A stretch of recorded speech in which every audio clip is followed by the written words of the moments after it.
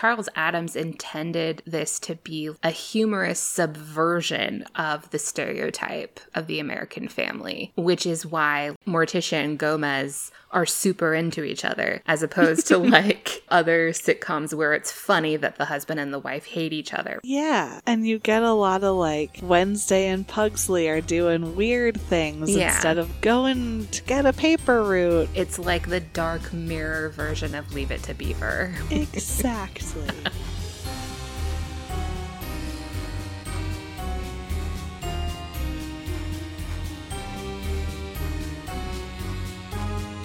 Ghost. Ghost. Ghost. Because it is spooky season, so yeah. Because it's spooky season. That makes perfect sense. I'm right there with you. The spookiest. I'm right there with you. Ghost. We're on the same page. We got it. But we're not like making pottery, that kind of ghost. We're like Scooby-Doo ghost. Not like the pottery kind of ghost. No. Not like the pottery kind of ghost. Did you watch the Casper movies from the 90s? Oh. I feel like there was like this movement in the early to mid 90s of making children's movies that were like spooky. And casting Christina Ricci. Because there's like Hocus Pocus and the Casper movies, the Addams Family movies. Yeah. I don't know if we... there was also the one, like the little vampire or something. Yeah. Mm-hmm. Yeah. And then I think that trend kind of went away. The Casper movies made me so sad because I knew obviously what death was, and so I just couldn't get beyond that. Mm-hmm. So as a kid, I was like, he just really wants a friend, and it made me like really sad. And then all the adults were so mean, and it just felt like those movies stressed me out. And then there was a Pizza Hut thing where if you bought enough pizza, you could get like a Casper cup. Oh. And so we got one. And it was my favorite cup. I like that conclusion to the story. And so we got one. I'm really good at telling stories. And so we got one. Oh, spooky. I love you.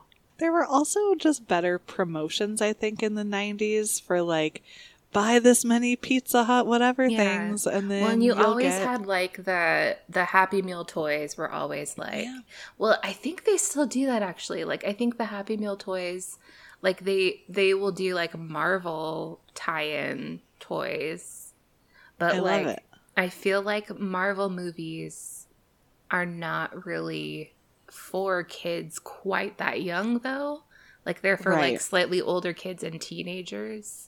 So I always felt like that was a little weird. But like every new Disney movie that came out, there would be like the Happy Meal toys to go with it. Like a crappy toy. And so it made the whole world seem like a fair or like like we're all celebrating. They were extremely crappy toys. But you know what? I think I still have it. I hope I didn't lose it in my move.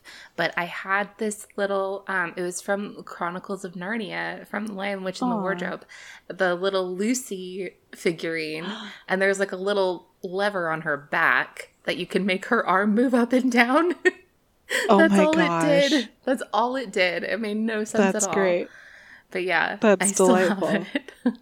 You know, I think that there's an art to the crappy toy. There is. And they always have kind of awkward looks on their faces. They do.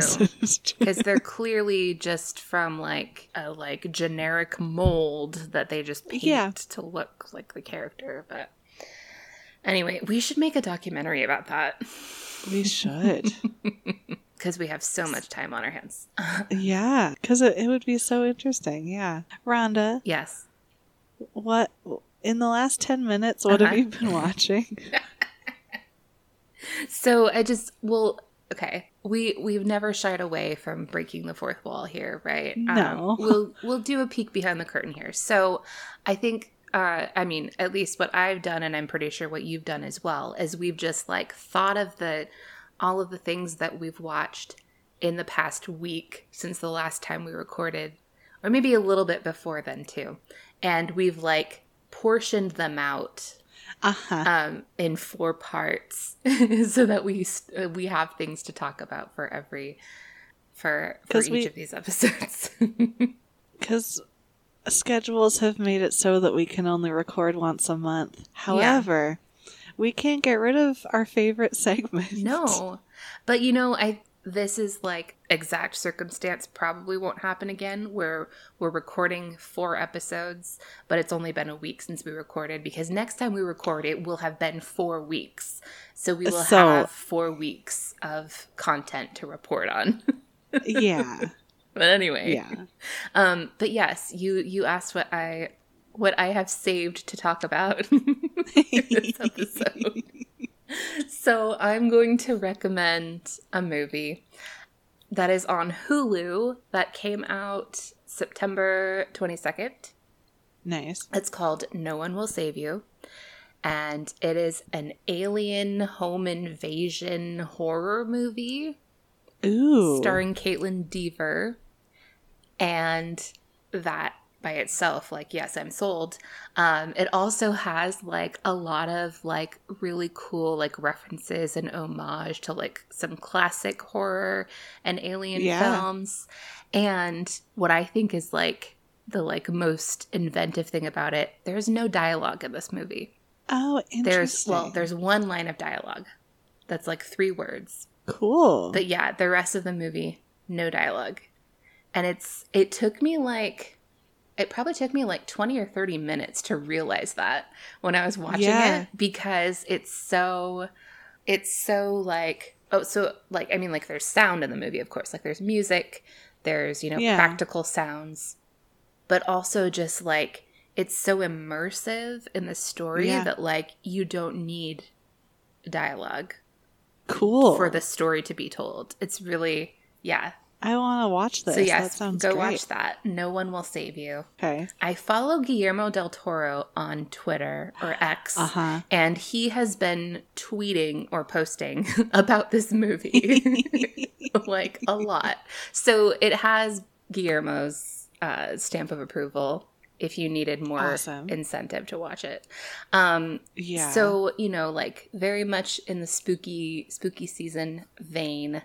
I also read a book that was very spooky that's called Madam by, I forget the author's name. I think her first name is Phoebe, if that helps. By Phoebe. By Phoebe. Phoebe Buffay. Yeah. So this was a gothic horror thriller, kind of. It actually takes place at a creepy school, kind of like Wednesday. Nice. So the main character is a teacher. She gets this job teaching Latin at an all-girls school.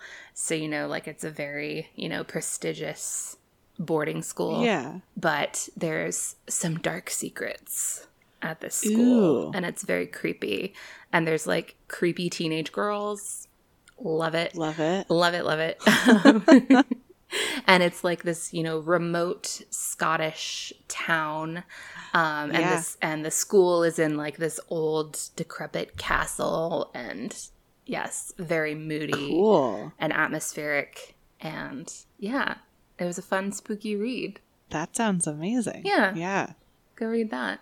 What are you enjoying in the past 10 minutes? In the past 10 minutes. So there's this TV series called Alone. I think I've heard of this. Where it's like survivalists and they're all competing for like $500,000 or something. Is that ridiculous. The one where... Oh, I might be getting it mixed up with Naked and Afraid. Yes. They're not naked and alone, are they?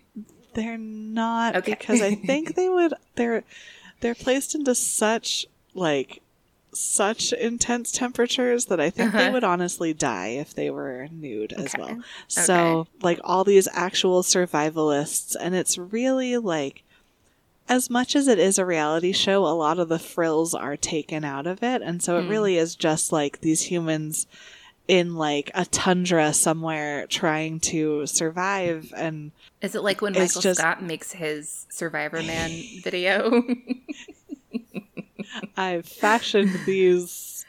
Oh, this is a good cut of fabric. I made a kerchief to keep my neck nice and warm. And then later he takes it off and tries to put it back on. He puts his pants back together. And then I've also just been watching Adventure Time. And Adventure Time does a really, really wonderful job of displaying like a lesbian relationship where that's not the thing that it's doing. It's not like, look, it's lesbians. It's like, these two characters love each other. Look, it's lesbians. And I actually think that's really important, especially for something for children. And maybe highlighting it proves that we didn't have as much of that when like I was growing up, and maybe there's more of that now. But I do think anytime that we tell authentic stories and they're for children, I'm a fan. So yay. Yeah. I think there's a lot of things that were not normalized when we were kids, but are being normalized for kids now. Yeah. Mostly because of like people in our generation who have like worked really hard to make that happen. Yeah. So, yeah, that's interesting. So 13-year-old Erin could have used Adventure Time. So thanks for making it. Well, should we talk about the Addams Family and Wednesday? I guess, if you really want to. So, as mentioned last week, previously on Pop DNA, the Addams Family, I think, is a franchise. Yeah. That's how long I've been watching this, that I was bummed I couldn't snap the first time that I watched it. I was like 6 years old, and I was like, I can't snap. Yeah. I mean, like, I knew that song as a kid, even though, like, I wasn't super into Addams Family. Like, that song was everywhere, I think, because of the movies. Yeah. That it kind of, like, brought that back into cultural consciousness. And anyway. It's pretty catchy, too. It is. Like, it's pretty good. And you know, within the first few chords, you know what it is. Yeah. So, I think that the Addams Family is kind of a masterclass in how to change a story or make it compelling across different media. Yeah. And I think we see that pretty clearly here. Again, we talked about this last week, but this has spanned 1938 to 2024, and it's like... And still going, and it's with still, Wednesday. Still going. And so there's something about these characters that we're still into, that we were into, and we continue to be. And the very first Mr. Charles Addams wrote The Addams Family, and it began as a weekly cartoon series in The New Yorker. And there were some like little changes there. So Thing was originally The Thing, and it was an unseen presence which would interact with the family. Before we had our little hand that walked us around like a spider. It's interesting what, like, I'll get into this when I talk about it a little bit later, but it's interesting, like, how Thing has, like, developed as a character, which we don't know. Oh, I love it. Yeah. So interesting. The research that I did, and I like fact checked this, it appeared that because this didn't seem possible, but it appeared that the series lasted from 38 to 88, which was when the creator passed away. So like, I'm wondering if there were like some, like maybe there were some gaps in that, or like maybe after like a certain point, he would only do like a special one every once in a while or something. I think that's really likely, especially like 88 was the year that he passed away. So like maybe there was like some more sporadic releasing, or maybe like he had like never used a few of them, so they like published them posthumously or whatever. But not wanting to diminish either 50 years of a comic series. And it's interesting that the New Yorker like does have all of those classic cartoons that they still do to this day, and they have like caption contests, and they're always black and white. And so I think a lot of that, those humorous comics have their history in the Addams Family as well. Well, and think about like other like newspaper comic strip that are about families. So you have like Family Circus and Blondie. I was thinking like the ones that I used to read when I was little, and I didn't understand them at all, but I would look at them in the paper. There are a lot of those that were about family.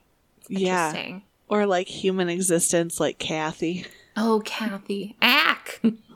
I, maybe like a year ago, I listened to a podcast, like a limited series podcast about the Kathy comic strip that was done by Jamie Loftus of the Bechtel cast. It was really good. Yeah, you should go listen to it. I don't remember what it was called, but I'm sure if you just like, you'll be able to find it.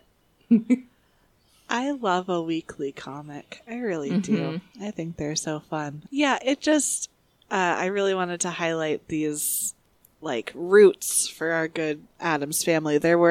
In the end, there were 150 comics of the Addams. So it definitely did become more sporadic, but, and then we had of course, the black and white television series, The Addams Family in 1964, which was kind of, it's funny to say it, but it kind of was your run-of-the-mill generic family show, but they were the Addams. Right. But they weren't. Well, and I think, like, I mean, at least if I'm remembering correctly from something that I was reading about Addams Family, like a while ago, like Charles Addams intended this to be like a humorous subversion of the stereotype of the American family. Which is why, like, the way that everyone in the family relates to each other is, like, the opposite of, like, the stereotypical, like, sitcom family, right? Like, Morticia and Gomez are super into each other, as opposed to, like, in, like, you know, other sitcoms where it's funny that the husband and the wife hate each other, right? Like, it's the opposite. Yeah. I think that's an interesting aspect of it. And you get a lot of, like, Wednesday and Pugsley are doing weird things instead of, like, going to get a paper route. Right. It's like the Dark Mirror version of Leave It to Beaver. Like, exactly. And I think it's funny to see how in 1964 it's still, like, so tame. It's so, like... It's almost like the Beavers just put on Halloween costumes or something. Like, it's very... It's cute to see just what was, like, subverting the norm then versus kind of, like, where it goes. I think it's really cute that the 70s really, really embraced the Addams Family. So there's two different things that happen in 1973. We get Addams Family Funhouse, which was just a televised special.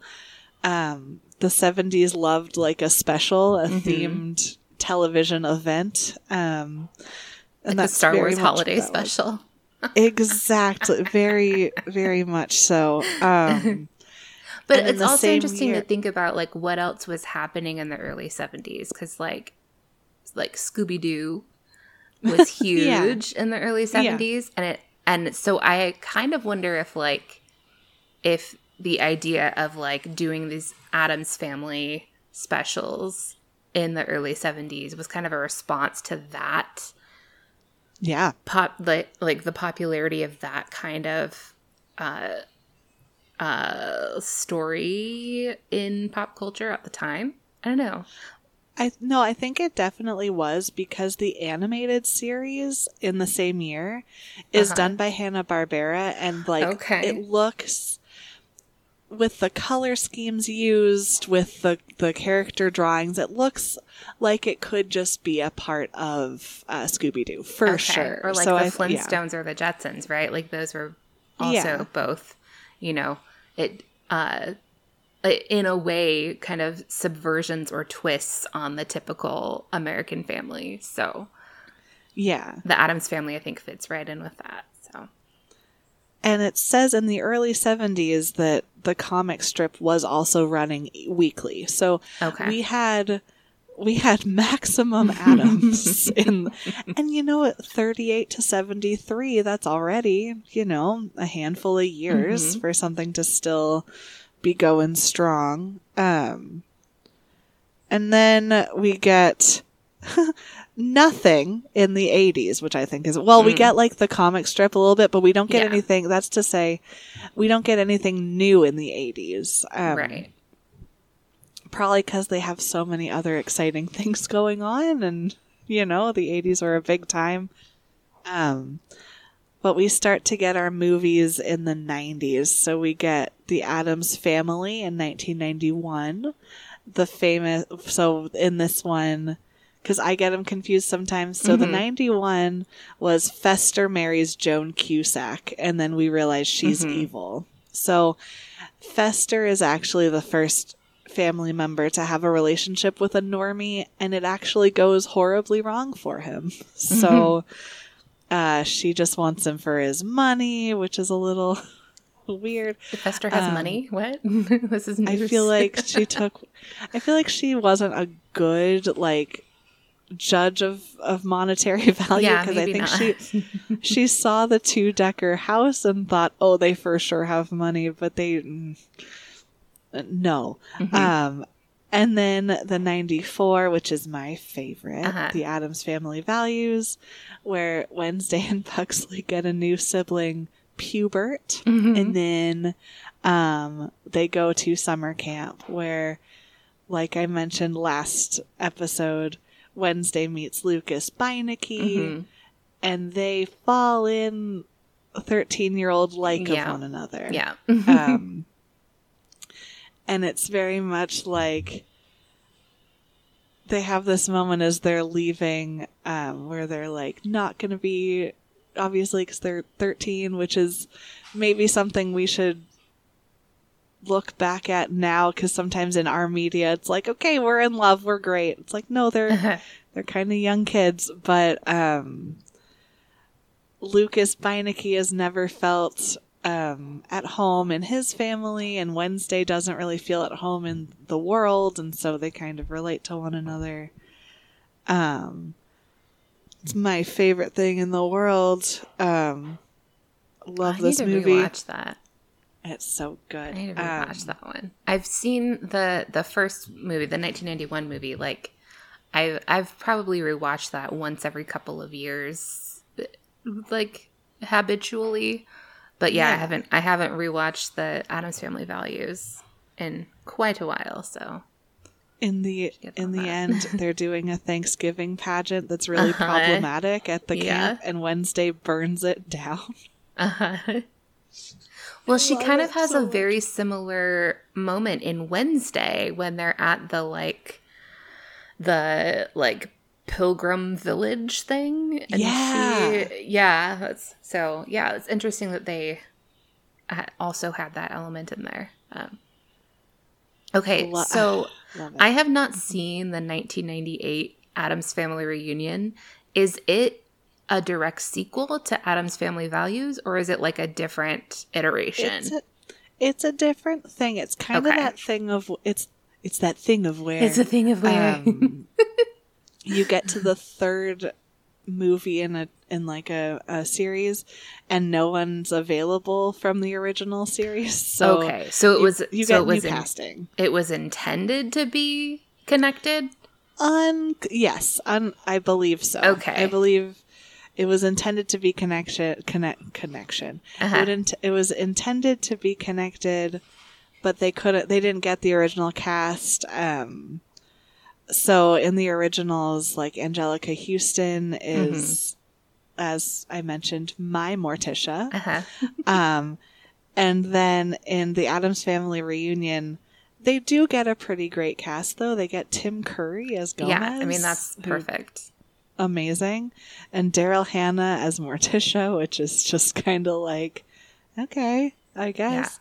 Although, I mean, Charlize Theron as Morticia is kind of a similar, like, yeah. Oh, really? Huh. Okay. But, like, really? I mean, I haven't seen the ones that she is in, but, like, I assume she would be really great. Like, she's a great actress. I don't know. Yeah. So we had 91, 94, 98. And then we have a huge jump to 2019 for the Addams Family animated series movie, which, Charlize Theron is Morticia. Oscar Isaac is Gomez. Chloe Grace Moritz. That's like, really interesting is that, like, you know, like, historically, Gomez has been Latino. Mm-hmm. So, like, and I think, it's Raul Julia who plays him in the 90s movies, and he's Latino. And then you have Oscar Isaac and Luis Guzman in Wednesday. Mm-hmm. But I don't think that they had cast a Latina actress to play Wednesday until Jenna Ortega. So, very interesting. Yeah. Really important. Yeah. And the Addams Family, too, is, I think, we're just... Have you seen those? You said you hadn't. You said you hadn't. That's right. You know, I tried. And, you know, I think that's fine. Because, like, obviously they're for children. So, like, if you're, you know, if... It's not going to be for us because we're grown-ups. No. So, like... and that's part of the reason I was like, no, that's okay. Yeah. I even feel my age when I watch Wednesday, if I'm being so honest. I even feel a little old, but that's okay. Same.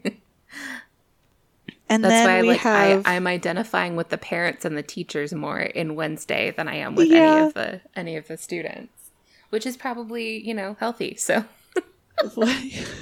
Which is likely the thing that should be happening. And then we had the musical with Nathan Lane as Gomez, Bebe Neuwirth as Morticia, and Krista Rodriguez as Wednesday. Mm-hmm. And it when follows was the musical first staged?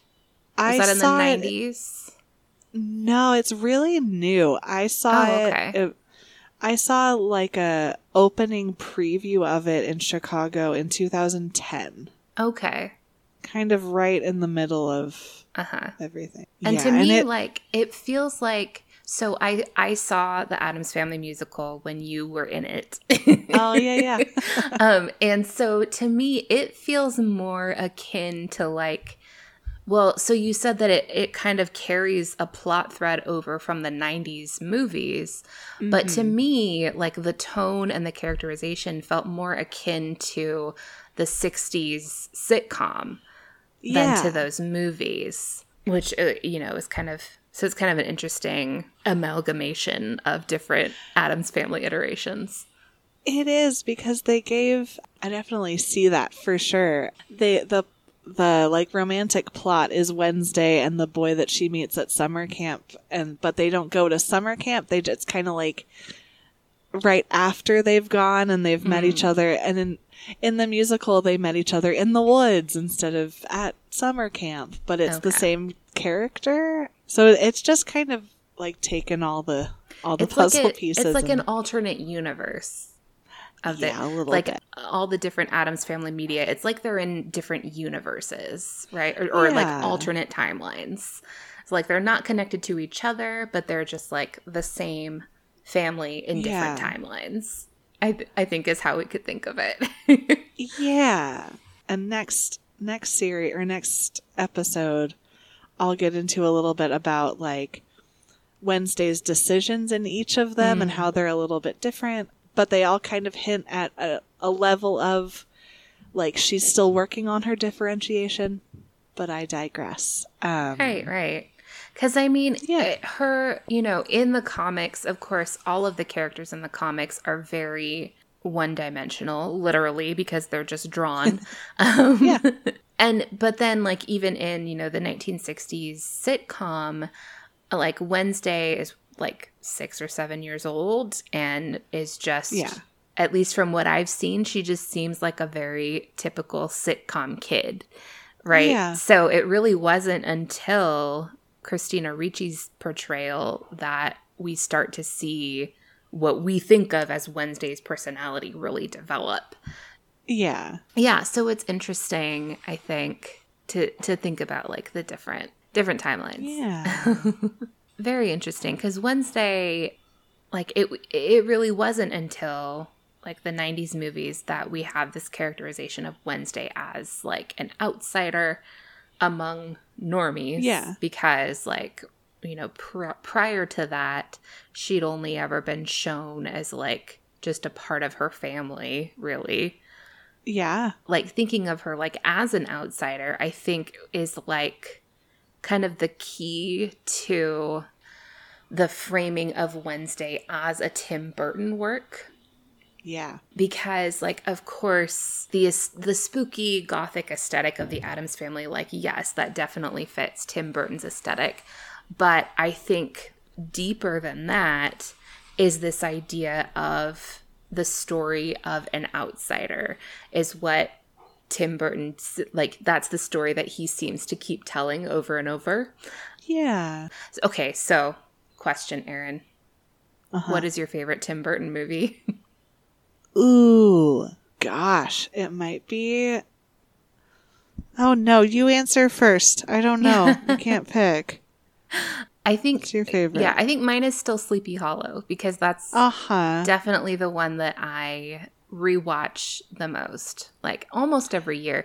Although, you know, it is kind of difficult to watch anything with Johnny Depp now that we know what a horrible person he is. And he's in a lot of Tim Burton movies. I know. So that's disappointing. But yeah, I would say Sleepy Hollow. I think I'm an even split Edward Scissorhands and Nightmare Before Christmas. Okay. Those are my two favorites. Well, it's interesting. Nightmare Before Christmas, Tim Burton did not direct it. And he also, he wrote like a story treatment, but he didn't actually write the screenplay. So he's mostly just involved as a producer. But I think it's so interesting that so many of us think of Nightmare Before Christmas as a Tim Burton movie. And that's almost like not even the platonic ideal of a Tim Burton movie, what like so many of us think of. But it's the one that he was like the least involved with, which is very interesting. And that's even why I paused, because I was like, yeah. I was walking in my neighborhood the other day, and there's a house that's like totally decorated for Halloween, and they have a giant Jack Skellington in their yard. And I was like, yes, nice, love it. Yeah, but anyway, but no, like it's totally. I mean, it is a Tim Burton movie. Like without Nightmare Before Christmas, we maybe would not have the same cultural idea of Tim Burton as we do now. Yeah. Even though like there were things that he did before that I think are definitely like Beetlejuice. Yeah. And Edward Scissorhands are very like iconic Tim Burton. Yeah, I loved Edward Scissorhands too. Yeah. And Corpse Bride. Absolutely. I really dug Corpse Bride, no pun intended. But yeah, I do feel like a lot of his movies after Corpse Bride did start to dip a little bit. I don't know how you feel about that. I can't even think of the other, like the more recent Well, like ones. his Charlie and the Chocolate Factory. Oh, see. I did enjoy his Sweeney Todd. Okay. But then like his Alice in Wonderland, and then he did that weird Dark Shadows movie. Oh, see. And he did the Dumbo remake in 2019. Oh, yeah, okay. Yeah. So like, I'm like, yeah. I'm not allowed to watch the Dumbo remake because it terrorized me as a child. Oh, yeah. You might be fine with this though because you're a grown up now. Remember when you rewatched The Ring and you were like, "This is so stupid. Why was I scared of this?" But I think Dumbo it would be the same broke thing. my heart. Dumbo was less I'm terrified of it and more like, how could they be so mean to this sweet elephant? Yeah. I don't, myself as a human, I don't recognize the more recent Willy Wonka. I think in my world there's only one. Well, it's not even Willy Wonka. It's Charlie and the Chocolate Factory. See, exactly. Which is what the title of the book is.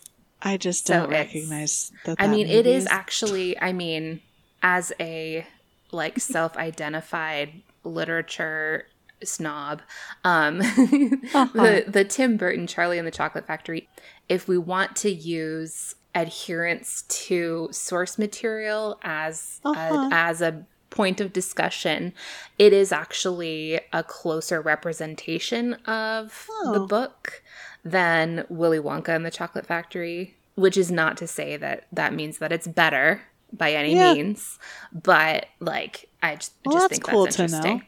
Yeah, but still kind of left something. And I mean, part of it could be that like by the time I saw, you know, like these later movies, I was older and maybe wasn't as. It's kind of like, you know how when we were talking about Wes Anderson movies, and you were saying that like you're such a fan of Wes Anderson and of the aesthetic that like that's kind of what you sort of get wrapped up in when you're watching a Wes Anderson movie. Yeah. I think I was kind of the same way with Tim Burton movies.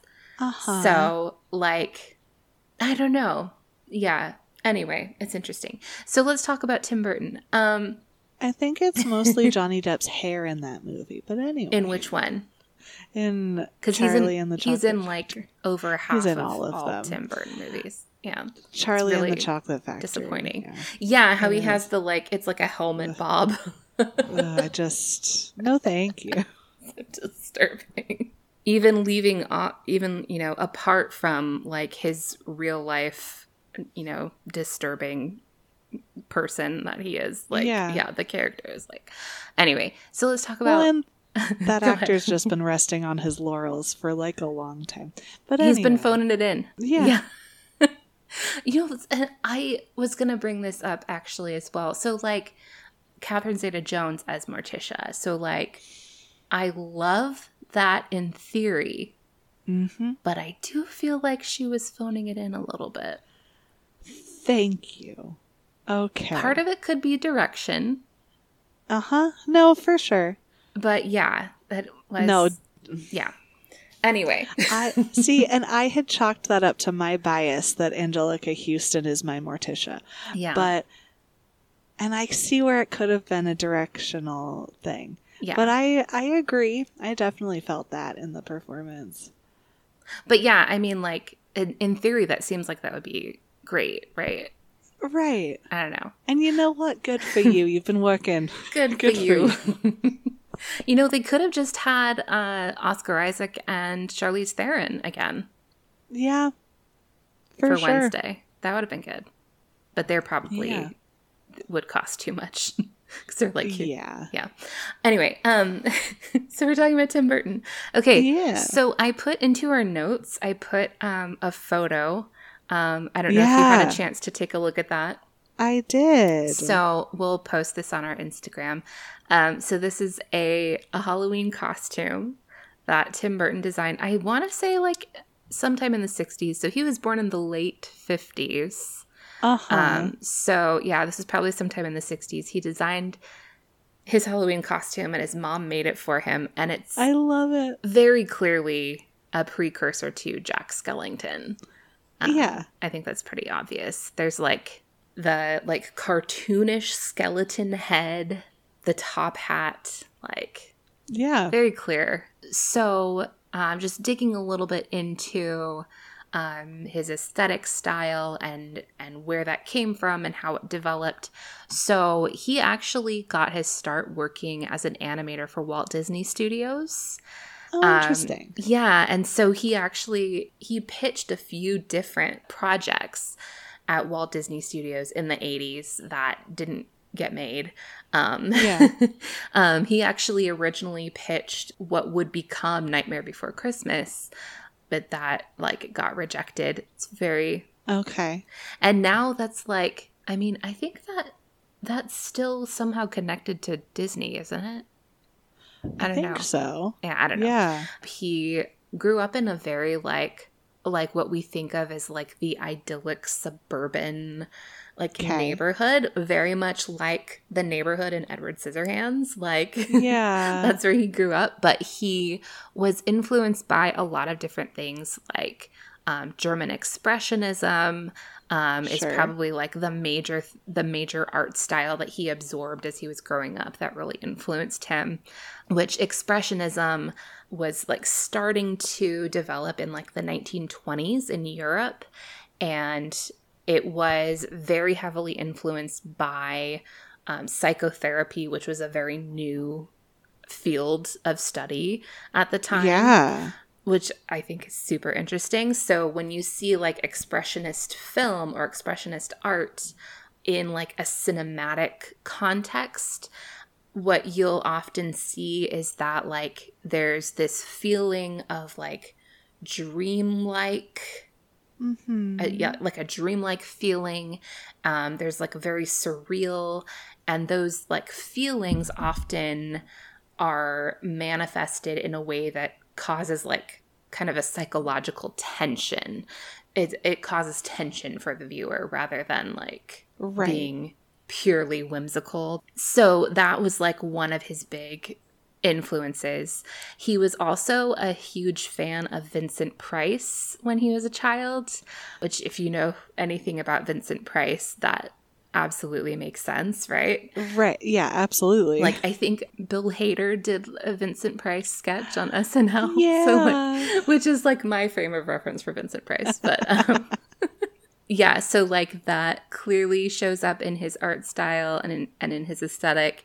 And then he is also a big fan of Edgar Allan Poe. So, of course, like, and then it's interesting that Edgar Allan Poe is an alumnus of Nevermore Academy in Wednesday. Love it. Yeah. So, like, he has Vincent Price, he has German Expressionism, he has Edgar Allan Poe, he loves skeletons and cemeteries. So, obviously, like, there's a lot of, Gothic inspiration there. So, he was the first person to ask, how do I get a career as a Poe? How do I get a career as a Poe? Was really following in Tim Burton's footsteps. He really was. Sure. But like I mentioned, he grew up in this very like quintessential suburban neighborhood in California. Right. So he is constantly dealing with the juxtaposition between like his interests in all of these Gothic and kind of macabre versus like this very sunshine and rainbows place where he lives. Yeah. So we start to see that juxtaposition come out in a lot of his works. So, I mean, Nightmare Before Christmas, you have Halloween and Christmas, like, those kind of the two sides of Tim Burton's personality, right? Yeah. Even in like his Sweeney Todd adaptation, which, is based on an existing musical, but its themes very much are in line with that because, you have this front of like this respectable barbershop, but then like Sweeney Todd's a serial killer, right? And then like also in Beetlejuice, where you have again a very like seemingly normal suburban setting, and then like you have Beetlejuice coming into that. I think it's super interesting also how a lot of his work deals with like Americana. Like, you see, of course, in Wednesday, there's, like, the legacy of, like, the Salem witch trials, which is, it's so part of our, like, cultural ethos, right? And then, like, in Sleepy Hollow, that's a classic American story. And then, with all of his work that kind of deals with, like, the ideal of the suburban neighborhood, which is a very American, like the American dream, right? Yeah. So I think it's super interesting that you see that coming up in his work a lot as well, that it's like a distinctly American, much like the Addams Family, which was like a subversion of the stereotypical American family. Like that's what Tim Burton has been doing for a lot of his work. Yeah, and I think that so matches like what we said Charles Addams was doing, and so it makes a lot of sense that the two would unite. That these two would come together. Yeah. Yeah. And then, of course, like I mentioned or alluded to earlier, he's often drawn to the stories of outsiders. Yeah. So, of course, we have like Lydia and Beetlejuice and Edward Scissorhands are both very much outsiders. And then telling Wednesday's story as the story of an outsider seems to resonate with Burton's work. And a lot of the background on Burton's aesthetic style, I kind of synthesized in an article for Vox, which I will link so you can read about that background. There was this article for The Hollywood Reporter that interviewed Alfred Goff, or Guff, however you say it, and Miles Millar, who are the showrunners of Wednesday. Yeah. Kind of about like their process of bringing Tim Burton in to executive produce alongside them and direct 4 episodes. So Amazing. So like they're talking about how, you know, the idea of an outsider story resonates with Tim Burton. You have Wednesday Addams, you know, of course, first created in the 1930s. So in creating the visual style, this goes on to say, an Addams Family feel that has the distinct imprint of Tim Burton, the team went back to Charles Addams' drawings for inspiration rather than film or TV adaptations. I love that. Yeah, because it really feels like that's, you know, going back to the source. This quotes the production designer Mark Scrutton, who says, the cartoons are very spare in their illustrative style, which suits Tim's aesthetic quite well. He likes things very minimal and specific rather than broad and cluttered. Yeah. This points out that he also worked with Tim Burton on Miss Peregrine's Home for Peculiar Children in 2016, which, now that I think about it, actually is actually a like precursor to Wednesday, because it's like a school for weird kids. Interesting. Yeah. And this points out, for those looking for nods to Burton, the Weathervane Cafe in Nevermore's nearby town of Jericho has weather vanes on the wall with Burton-esque elements from his films or illustrations. Oh. He worked with a lot of his longtime collaborators. Costume designer Colleen Atwood, who's like legendary. She designed costumes for Sleepy Hollow. She's done a lot of period films. We also have longtime Tim Burton collaborator Danny Elfman doing the score. So this says that he really leaned into Bach for inspiration. He says, I wanted it to sound somewhat classical, but also a little darker and more aggressive in tone. He used cello, which is the instrument that Wednesday plays. And then he says, for my own pleasure, I wanted to use harpsichord as an homage to the original.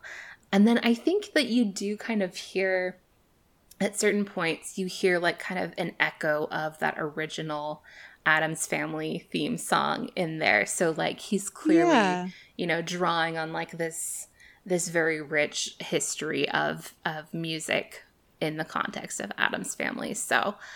Well, and Danny Elfman's collaboration with Tim Burton is really my favorite part of a lot of Tim Burton stuff. Yeah. So like earlier when I was talking about Nightmare Before Christmas, I had this thought that really Nightmare Before Christmas is a Danny Elfman film. It really is. Yeah. The music is what makes it what it is. To me, the melancholy, the expressions of desire and longing in the music. And so I think my favorite parts of Wednesday are also in the music that Danny Elfman is making for it. And it's so, like, this is true of any, you know, TV show or film, but, like, the music does so much, like, world building and does so much to set the tone that, like, you can't, you know, like, I was talking about No One Will Save You, like, the music in that does so much of the work, and you really notice it in that movie because there's no dialogue to like distract you from it. So for sure, music Music is huge. It makes a huge music difference. Makes the people music come makes together. The people come together. Yeah. Quoting a little Madonna there. And then there's also, if God is a DJ, life is a dance floor. Yeah. Love is the rhythm, and you are the music. So, see, these are the contexts. Pink, we love it. Yeah. So, yes, Wednesday is both an Addams Family work and a Tim Burton work. Yeah. It is a coming together of the two. Just the marriage of the two. Let me not to the marriage of true minds admit impediments. Love is not love which alters when it alteration finds, or bends with the remover to remove. Oh no, it is a never fixed mark. Okay, that's fine. I don't need to recite the whole Tim sonnet. Burton. It's yeah. I just want to say, like, I've always been fascinated with Tim Burton, but I've never, like, known anything about him. So thank you for being also interested in that, because I think that's just fascinating. I think that we all knew a girl in high school who basically dressed like a Tim Burton character. Oh, for sure. Yeah, and I was always friends with her. I think sometimes I was her. I don't think I ever was. I think sometimes I still am her. Maybe. I think I have, because I'm bubbly, people ignore, like, the like, emo to gothic elements of my psyche, but they're there. Are you bubbly to mask that aspect of yourself? 1000%. Yeah. Yeah. We'll come back next week. We'll come back next week to even more with more Wednesday. therapy. Oh no, you're not talking about. Are you talking about therapy next week? Yes, you are. I mean both of them. Yeah. Cool. Well, join us again on Wednesday. And follow on Instagram. We'll have actual things on this there. Time we'll have things. Will. We promise. Yeah. Okay. Okay. Okay, bye. Bye.